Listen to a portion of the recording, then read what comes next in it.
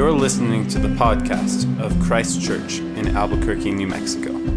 We hope these sermons help you to know God through Christ by deepening your belief in the gospel.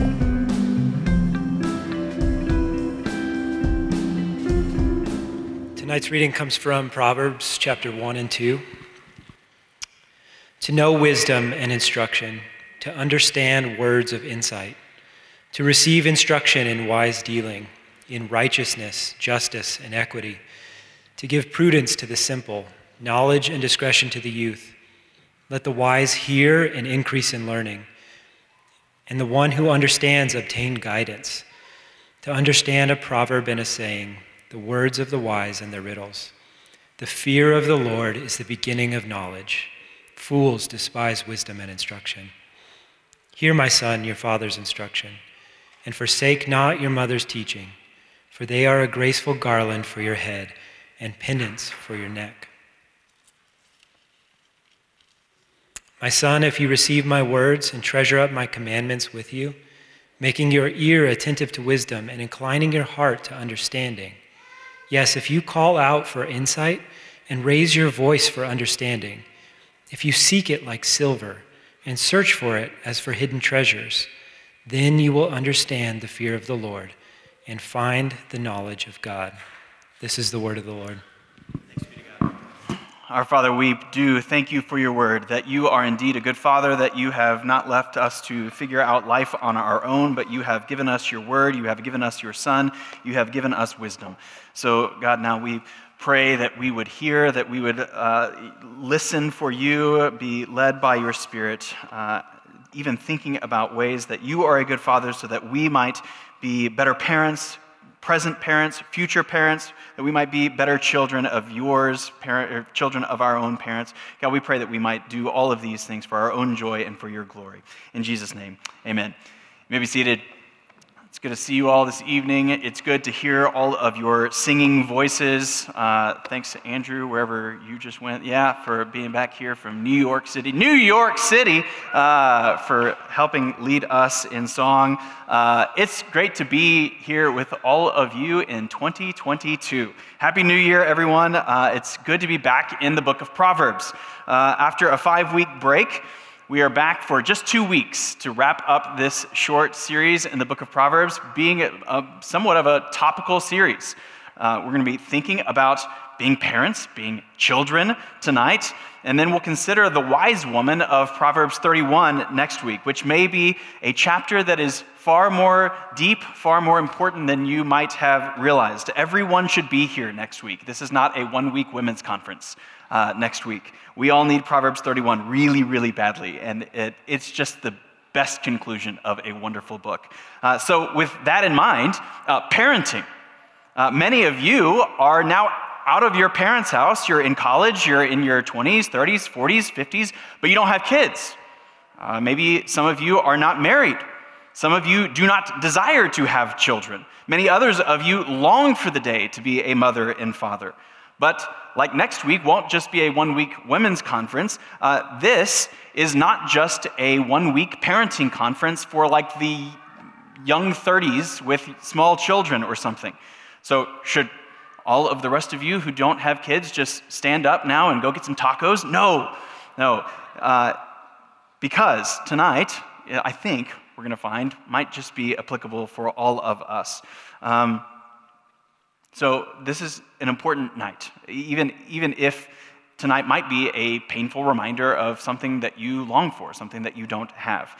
So please stay for a couple of reasons. One, many of you who are not yet parents, some of you will be someday. You will be parents. Even some of you young kids, you teenagers. This is a good thing to begin thinking about even now. We'll talk more about this in a few minutes, but it is incredibly wise to begin thinking about the kind of husband or wife, the kind of husband or father that you are to become if God were to give you marriage and children.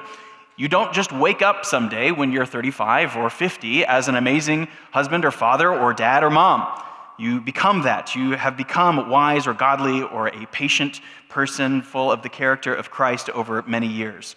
So with that in mind, like students, You middle schoolers or you college students, this spring semester actually really, really matters to the kind of parent that you might become. You'll never be what you aren't becoming. So it's good and wise to begin soberly thinking about the kind of parent that you hope to one day be, if God were to indeed make you a parent. But then secondly, even if the Lord does never give you marriage, never gives you children, hopefully he will give you many, many sons and daughters in the Lord as we live out our lives together as the family of God. And that is not just like a trite Christian greeting card. I'm serious, and we'll swing back around to that in a few minutes. So this sermon should apply to every single person in this room, even if more immediately to some of you than others. So with that in mind, we're going to think through this subject tonight under three headings, primarily intended toward three different audiences, but I hope will be applicable to all of us. So first, we're going to think and spend some time speaking to the parents, that of training our children, and then to children, thinking about growing under authority. And that's why, kids, this should be a torch week. This is a 3-week week where we did torch 3 weeks ago.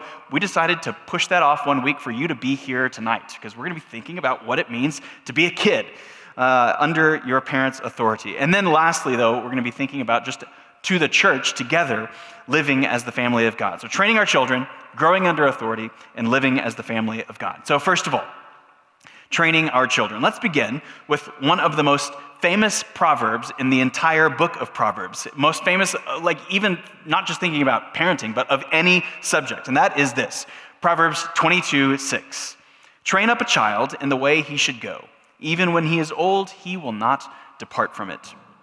Now, while the Hebrew word for train up a child, may have some more like subtle connotations relating to like dedication, kind of like dedicate your child in the way that he should go, I think train here is actually a fine English word that the ESV translation has chosen. That is, like, practice your children in the way that he or she should go. Grow them, discipline them. Ryan Gilmore is a cross-country coach. And so we might say to him, Ryan, train your cross-country runners in the way that they should go, and they will not depart from it. Practice them, grow them, discipline them in preparation for the future. And that is what parents ought to be thinking about for their children. That is, at its core, I think, what parenting is all about, training. Now, before we go any further, it might be worth asking, is parenting even a thing? That sounds like a ludicrous question, but I recently heard on a podcast, I heard a Cal Berkeley psychology professor explain that the word parenting itself does not really appear in the English language until the 1970s. Parenting as a verb. It really doesn't become a thing, an action that you do as a word that we use until the 70s. She notes that while I might say that I parent my children, that's really kind of the only action verb relationship that I have. I don't like husband my wife, or my children don't child me as their father. Right? This is kind of a unique word that we have adopted for us as parents, to parent. This professor's thesis is that as families began to get smaller in the mid-20th century, as people began to get more and more mobile, as people began to delay having children until later in life, then essentially, for the first time in human history, you had a bunch of people who had lots and lots of experience in work and lots of experience in education, but then they had fewer siblings, fewer younger siblings, they had fewer nieces and nephews around, and they didn't really know what to do with now these new babies. That's certainly true for me. The very first diaper I changed in my entire life was in the hospital, was Owen Sherman, like 13 years ago, with a newborn baby. That was the very first diaper I changed in my entire life, and I think that's true for many of you as well.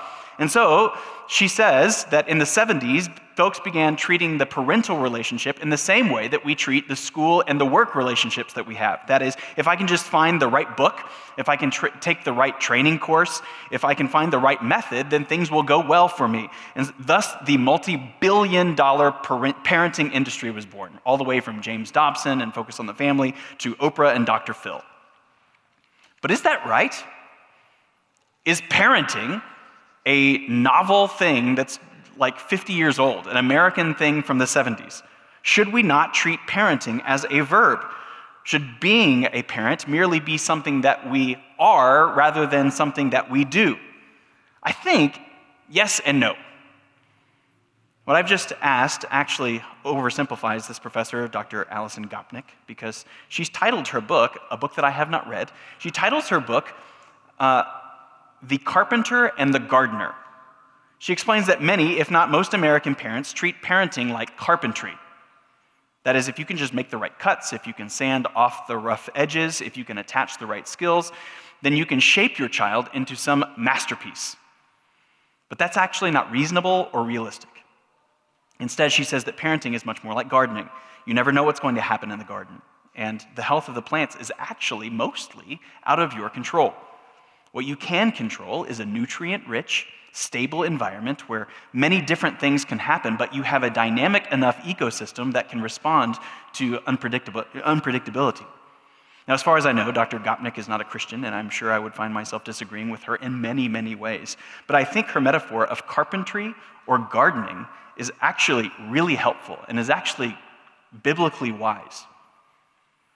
I've tried to come up with a definition of Christian parenting, both from the Proverbs and from other places, Deuteronomy 6 and from Hebrews 12. But here's what I've come up with. And you'll notice that there actually are lots of active verbs here that parents should assume for themselves. That is, parenting is training a child for a skilled and flourishing life by surrounding him or her with the knowledge of God and the awareness of the gospel. Parenting is training a child for a skilled and flourishing life by surrounding him or her with the knowledge of God and awareness of the gospel. And this is essentially what the entire book of Proverbs is actually about.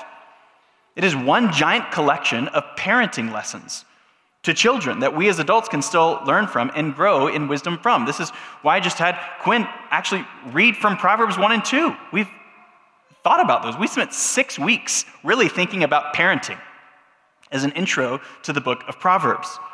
All of Proverbs is parenting.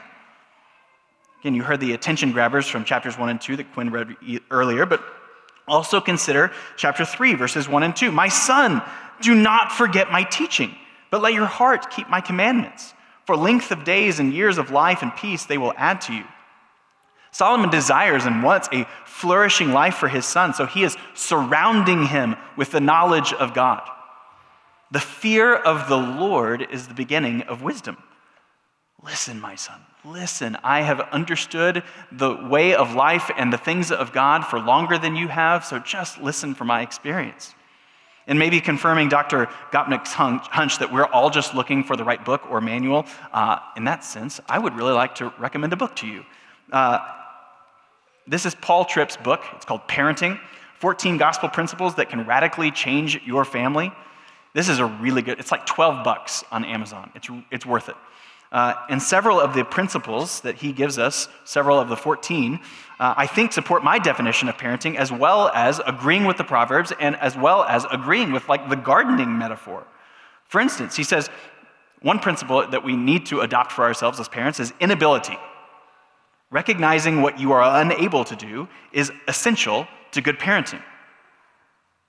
That it's vital to admit that you have no power whatsoever to change your child, even as you train them. And that our go-to tactics of fear and reward and shame actually do not do for our children what we think that they will do. Like, you do that again and you don't even want to know what will happen. That of fear. Does that actually produce the kind of heart change that we hope it will? Or reward, like, come on, if you just do what's right, I'll get you that thing. Come on, please. Or even shame. Like when I was your age, I wouldn't have even thought of doing something like that.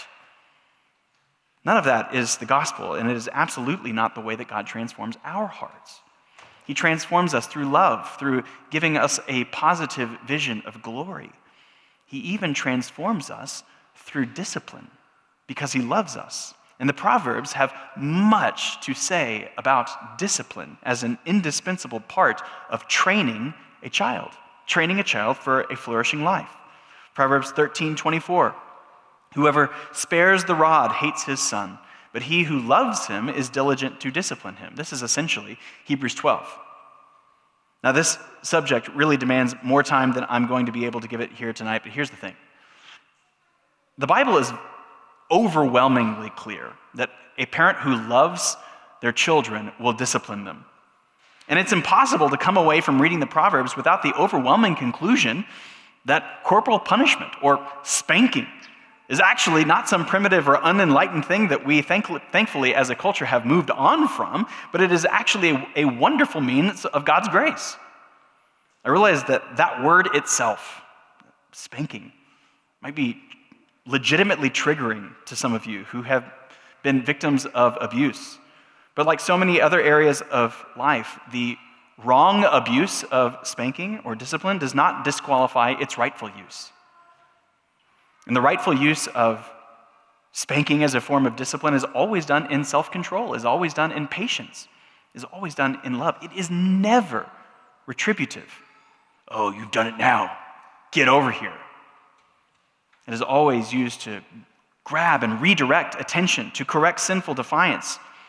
Not just a kid being an immature kid. Like if a child accidentally knocks over a cup of milk, that warrants patience. That warrants perhaps comfort. But when a child looks deliberately at a parent with like a furrowed brow and gritted teeth, and then knocks over the same cup of milk, well, the response is different. Several of our kids have now graduated out of the spanking ages, but instances of that kind of defiance always brought a swift walk to the other room. Never a public shaming in which we would say, buddy, I cannot allow you to think of authority in that kind of way. That you get to decide ultimately what is right and wrong, and that you get to decide what you will do. That God tells us what is right and wrong, and I love you too much to think that it is okay to respond in this way. Or I love you too much to think that it's okay to just punch people when you get angry at them, or whatever it is. So, we're going to get 2 spankings now, which, by the way, God has designed at the bottom so well to absorb. It hurts for like 45 seconds, and then that's it. There's no public shaming. We just move on with the day, but it is a very good way to just grab attention. And while some of those times then led to longer gospel conversations than others, sometimes we just needed to quickly grab attention and redirect and move on. But we always, both in the past and today, into this day, will always ask after moments like that, say, buddy, why did you just get a spanking? And then our kids have to say, because you love me. We want to instill in our children that discipline comes because we love our children. We love them too much to let them walk in foolishness and in defiance. Now, like I said, we're transitioning out of the spanking forms of discipline with some of our kids, and because of the personalities of our kids, sometimes in a crowd of people, some of our kids and some of your kids may respond much more quickly and responsively with just a stern look. They might melt with a stern look. That's all it takes. With some other kids, a walk to the other room is perhaps necessary, but all of the time it is worth it. Tripp says that you must be committed to, as a parent, to a long view of parenting, because change is a process and not an event. Do you believe that? That change and training up a child is a process. It is not an event. Tripp says that he has parents of 4-year-olds come up to him all the time and say, Dr. Tripp, it's not working. It's just not working. I've done everything that you've said to do, and it's not working. To which he responds, like, incredulously, like, how do you know? He's 4. Or sometimes, how do you know? He's 16. Like, keep doing the work.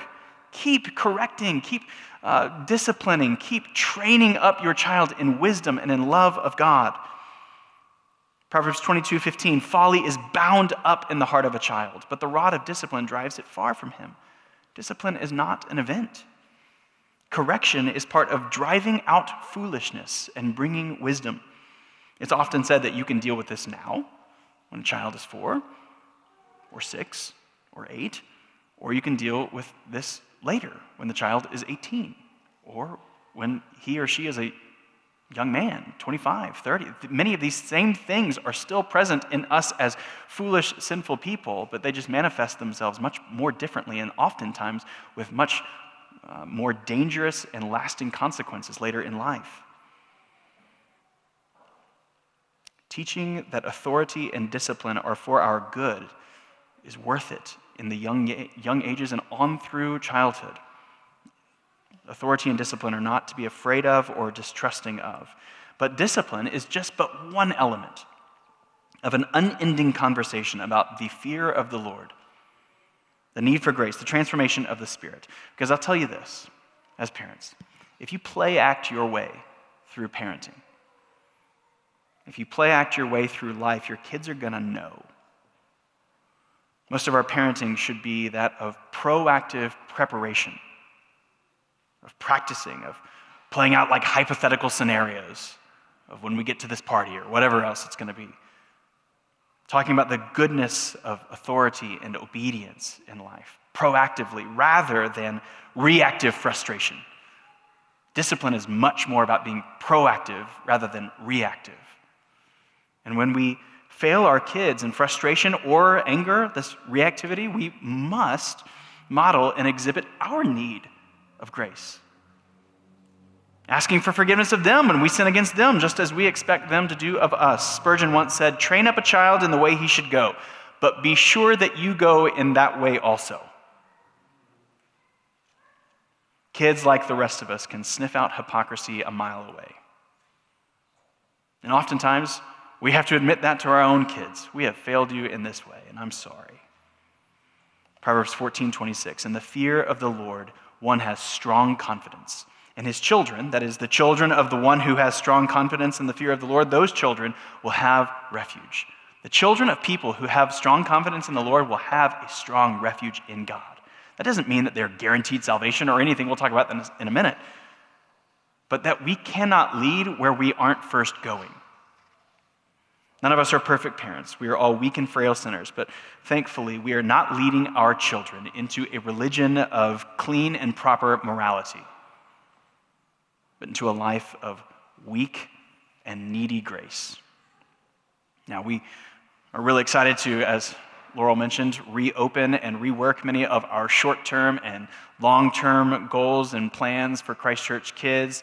Lord willing, as we are coming out of COVID this year, please, may it be so. We're excited to get more tools and resources into your hands as parents, as we come alongside you, as you do your important work of discipling your children, of training them for a skilled and flourishing life by surrounding them with the fear of God and knowledge and awareness of the gospel. So as Laurel said, stay tuned in the coming months. We're excited about that. But I've shared with you something before that I've heard Matt Chandler say, that we Christian parents cannot bring life, cannot bring a rebirth in our own kids. The goal of Christian parenting, then, should be to consider it our jobs for about 18 years or so, or longer, to be that of surrounding our kids with kindling. That is, that a conversation here, a conversation there, an ongoing conversation about the fear of the Lord and a need for grace is just piling up some leaves and some twigs around our kids. Praying and singing together in our homes and in our cars, more twigs, more leaves. Bringing them with you to core classes that start in 2 Sundays, a week from today? 2 weeks. 2 weeks from today. Core classes start 2 weeks from today. You heard from Raybo a few weeks ago tell about how he brought a couple of his kids with him to core classes and how those contexts were great conversation starters throughout the week. More twigs, some bigger sticks, correction and discipline, some bigger sticks, Bible reading and regular church attendance, more twigs, more sticks, all of that in hope that one day God might ignite them with the light of Christ, by the power of his Spirit. We cannot bring that life, but we can surround them with more and more kindling. That's gardening. That's gardening parenting. We cannot do it on our own. not carpentry. It's not an engineered system. We all know parents who absolutely trained their children in the way that they should go, training their children well in the fear of the Lord, and their kids definitely departed from it. Again, the Proverbs are general truths, and Proverbs 22:6 is generally true, but it has exceptions. And so the Proverbs tell you, along with Deuteronomy 6, along with Hebrews 12, among others, that parenting is something that you do. It is not just something that you are. And so if you have kids, if you intend to one day have kids, if this is something you desire, begin thinking about that role with intentionality, even more intentionality today. And our goal cannot be to merely raise polite and respectful children, kids that are socially respectable who will one day get good jobs. That cannot be our highest goal for them. We all know tons of polite and respectful people who hate God. We all know socially respectful folks with good jobs who couldn't care less about the authority of God in their lives and their need for grace. So, we must trust the Lord, but we have a role to take on for ourselves as parents. So, parents, I'm turning my attention from you to you kids now. All of you that are here, let me turn my attention to you. If we spoke to your parents for a long way about training, let me speak to you now for a few minutes just about growing under their training, about being trained. Let's think about growing under their authority. Do you remember, kids, a few months ago when we were thinking about Proverbs 7 and 8 and 9, we were thinking about Solomon walking with one of his sons down the street, and as he's walking with his son down the street, he hears this lady. She's calling. Her name is Lady Wisdom, and she's standing outside a house. She's welcoming this young man to come into her party, to her big feast. Lady Wisdom is offering an amazing feast that would satisfy this young man forever if he would just but come inside. And then they keep walking, and Lady Folly, or Lady Foolishness, she is a little further down the road, and she's offering another kind of party. But we can see behind the curtain into her house, and it's actually not a party. It's actually just a pile of dead bodies. And we asked ourselves, do you think that this young man, which party do you think he went in? Did he go into Lady Wisdom's party, or did he go into Lady Foolishness' party? It's probably Lady Folly, Lady Foolishness. Because the only reason that he was still on the street in the first place is because he kept walking. He didn't go into Lady Wisdom's house. Here's the thing, young guys and girls, one day, and even not just one day in the future, but today, you must choose. All of us, no matter how old we are, must choose. Will we choose wisdom? Will you choose Christ? Will you follow him? Will you become his disciple? Will you learn from him? Will you become like him by his grace? This isn't a question of, all right, boys and girls, you have two options in front of you. Will you be a good boy and girl who never sins anymore? Or will you continue to be a bad boy and girl who still sins? That's not the question. Will any of us completely stop being a sinner? No. For the rest of our lives, no. Not until Jesus returns or takes us home. But the question for us all must be, even you young boys and girls who are 5, 6, 7 years old, the question that you must begin asking yourself is, which direction will I begin walking for the rest of my life? Will I follow Jesus now? Not perfectly, but will I begin for the rest of my life to follow him? Solomon says in Proverbs 2, verse 1, he says, "My son, if you receive my words and treasure up my commandments with you," and then he says a bunch of things that will go well for the son if he takes these words. That means that the son actually has the option in front of him of receiving those words or not receiving those words. Now, when we're really young, we generally like the things that our parents like. Is that true for you? Is that true for you, kids? You may like the same sports teams as your dad likes. You might have many of the same hobbies and interests of your mom. You might like the same movies, like the same music as your parents. And all of that is really, really good. I think that's the way that God has designed us, to trust our parents, even if they aren't perfect, to want to be like them in many ways. But as we grow older, even as young kids, we begin to more and more make decisions on our own. I mean, my son Owen is 13, and he likes the Seahawks instead of the Cowboys. That doesn't make any sense. I don't know what's wrong with it. Actually, he's probably really smart. He's probably really, really smart and really wise. He's chosen Lady Wisdom for himself and not becoming a Cowboy fan. But many of you right now might really like Jesus. You might not mind coming to church these days because your parents like Jesus. They like coming to church. That's what your family does. But there will come a day for all of you when you don't live in their house. There will come a day when they are not making you go to church. What then?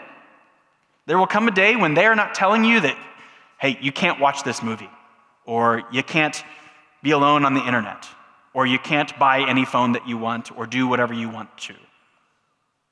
Your parents are placing rules or limits in your lives because they actually understand the world better than you do right now.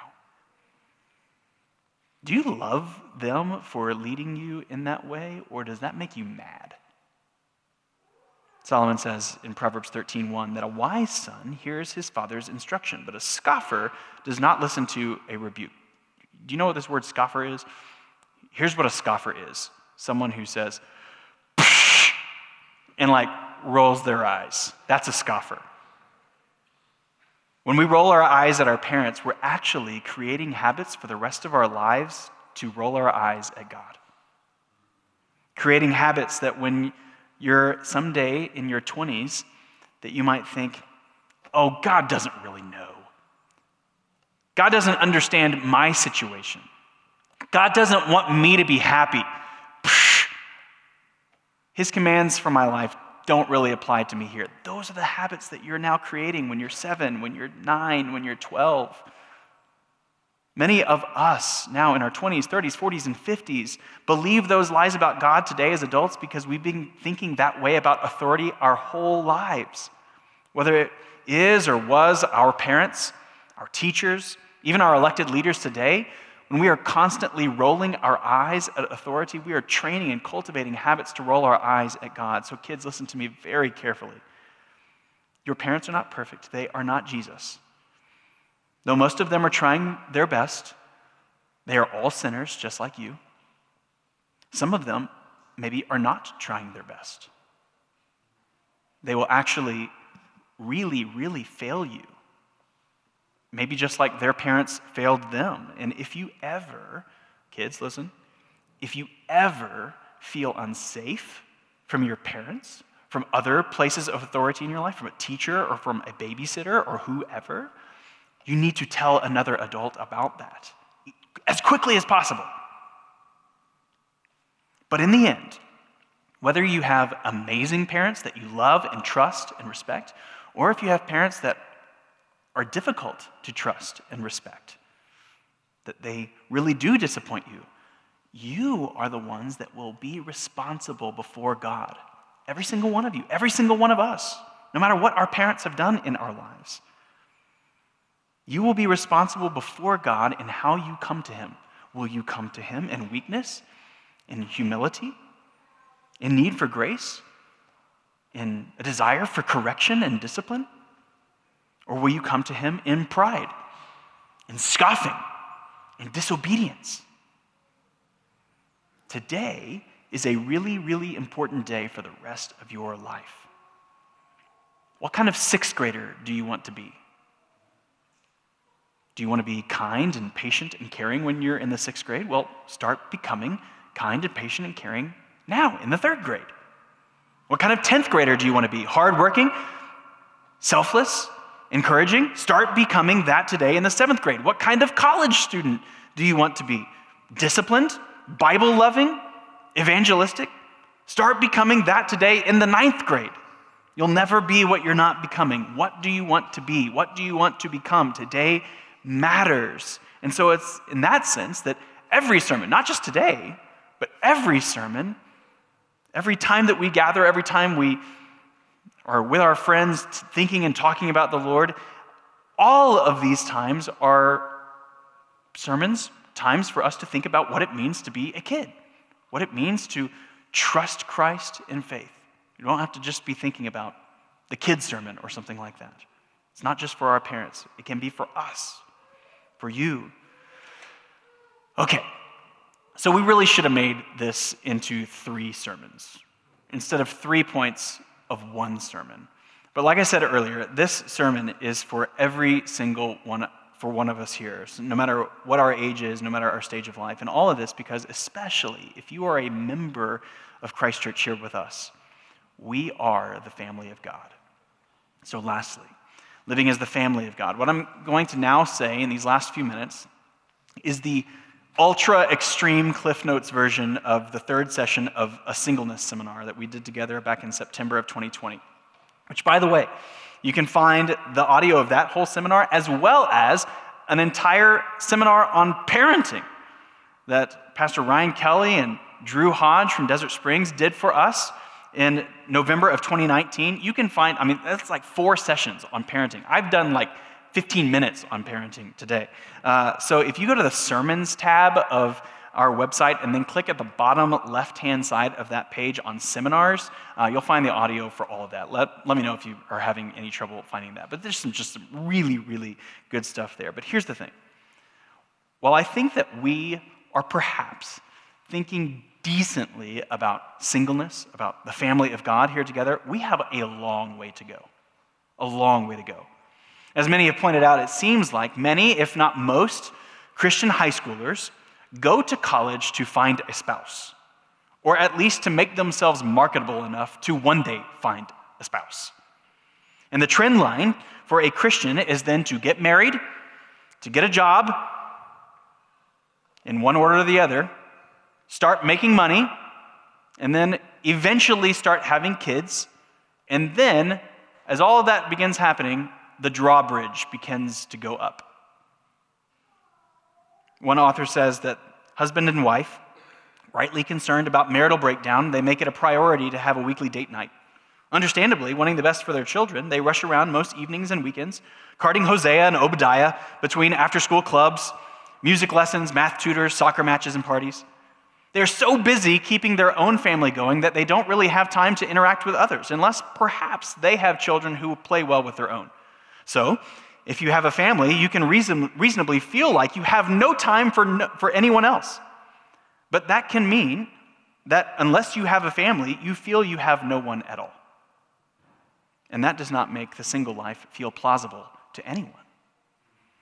This is not the picture of family or familial intimacy that is presented in the New Testament church. I think we kind of talk about the church as if it was a family, like it's family. We should treat that guy well because he's in a relationship with me that bears resemblance to that relationship that I might have with a biological brother. Or she's kind of like my sister. But the biblical authors do not use this language to get you to pretend, to trick yourself into caring for someone more intently by pretending like they are your brother or sister. The family or household of God is a family.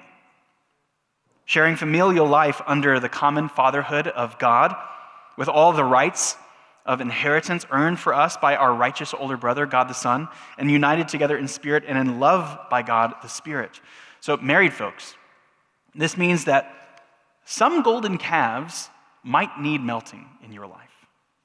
That means that perhaps, since you likely have more spots around the dinner table, around the board game table, on the couch for movie night, why not fill them up? If you're going to have a Friday movie night with your family anyway, why not invite all of the single folks in your GC over to join in? The family of God finding more and more seamless overlap amongst different biological families. Maybe even holidays, vacations, extending out to others as well, looking for more and more ways to overlap and to extend. And this is not just because we want single people to feel less lonely. Because here's the point of all of this and how this relates to all of us in this room. How this relates to parenting. How this relates to you, single folks, how this relates to you married folks who do not have children. We parents need you really badly. Our kids need you. In many ways, our kids are your kids too. Paul never had any biological children, but he calls Timothy his true son. Same like we saw last week that Paul talks about Philemon, his son. There's a man, Sam Albury, he's an Anglican, so there are some different cultural expectations, but I love how he's trying to revive the original understanding of his role as a godfather to a couple of his dear friends' kids. He says that every family is weird in its own way, and that is true. Every family in this church is weird in its own way. And our kids actually do need different voices of spiritual discipleship apart from their parents. Not instead of, but in addition to. So how great would it be if like every new baby in our church had a single guy or a single gal come alongside these new parents and say, I will commit to walk with you, to walk alongside you in the spiritual formation of this little one. I'm in. Like, I'll be around. I'll be around to help read the Bible stories or have supplementally awkward teen conversations. I'll help encourage them to honor you and your authority. I'll be around with a ready and available phone call in the college years. I mean, like, seriously, what dude in this room would not want to be a godfather? And what gal in this room would not want to be a godmother? Bibbidi-bobbidi-boo. And since the singleness seminar that from a couple years ago now, one of you has actually become a godfather of one of the babies of our church. I now have to kiss his ring every time I come into his presence. But that's great. Because Proverbs 11:14 is true. Where there is no guidance, a people falls. But in an abundance of counselors, there is safety. I love that our kids are getting to be around and hear from many of you single dudes in this room who are at my house so regularly. Most of the times, you dudes are just inviting yourselves over. Keep doing it. Single folks, I'm going to say this as gently as I possibly can. Stop waiting for other people to include you. Undoubtedly, we married folks need some American family calf melting, but just invite yourself in. Many of these parents would love for you to be around for dinner tonight, but they are just barely keeping their own schedules together. Just join in. Like, come on in into our homes. The water is just fine, and we want you there. For some of you single folks that are coming and joining in these lives, one day you will have your own biological or adopted children. And everything that we have considered today and everything that we considered in the first 6 weeks of the intro to Proverbs will then very much apply to you as a parent. So start practicing now. Start fixing yourself onto parents that are 10 or 20 years older than you and just watching and observing. Start practicing. If you want to one day be an intentional discipling parent of teenagers, start discipling some teenagers today. Start getting better at it. For others of you who may never marry, but then by filling up your weeks with children, with teenagers, with 20-somethings, you will likely have more kids. You will likely have more spiritual children and grandchildren than all of us parents in this room. But only if there is overlap, if there is extension within our body, within our family. The 20th century family, the 20th century American family, is encountered many, many social changes that are likely here for good. But I'm so glad to be a part of a church where we can redeem, where we can repurpose many of the benefits of the extended intergenerational family that humans have experienced for centuries, now in the family of God, not bound by our blood, but by the blood of Christ. We hope you have been encouraged to deeper life in Christ through the preaching of this sermon. For more information about Christ Church, visit www.christchurchabq.com.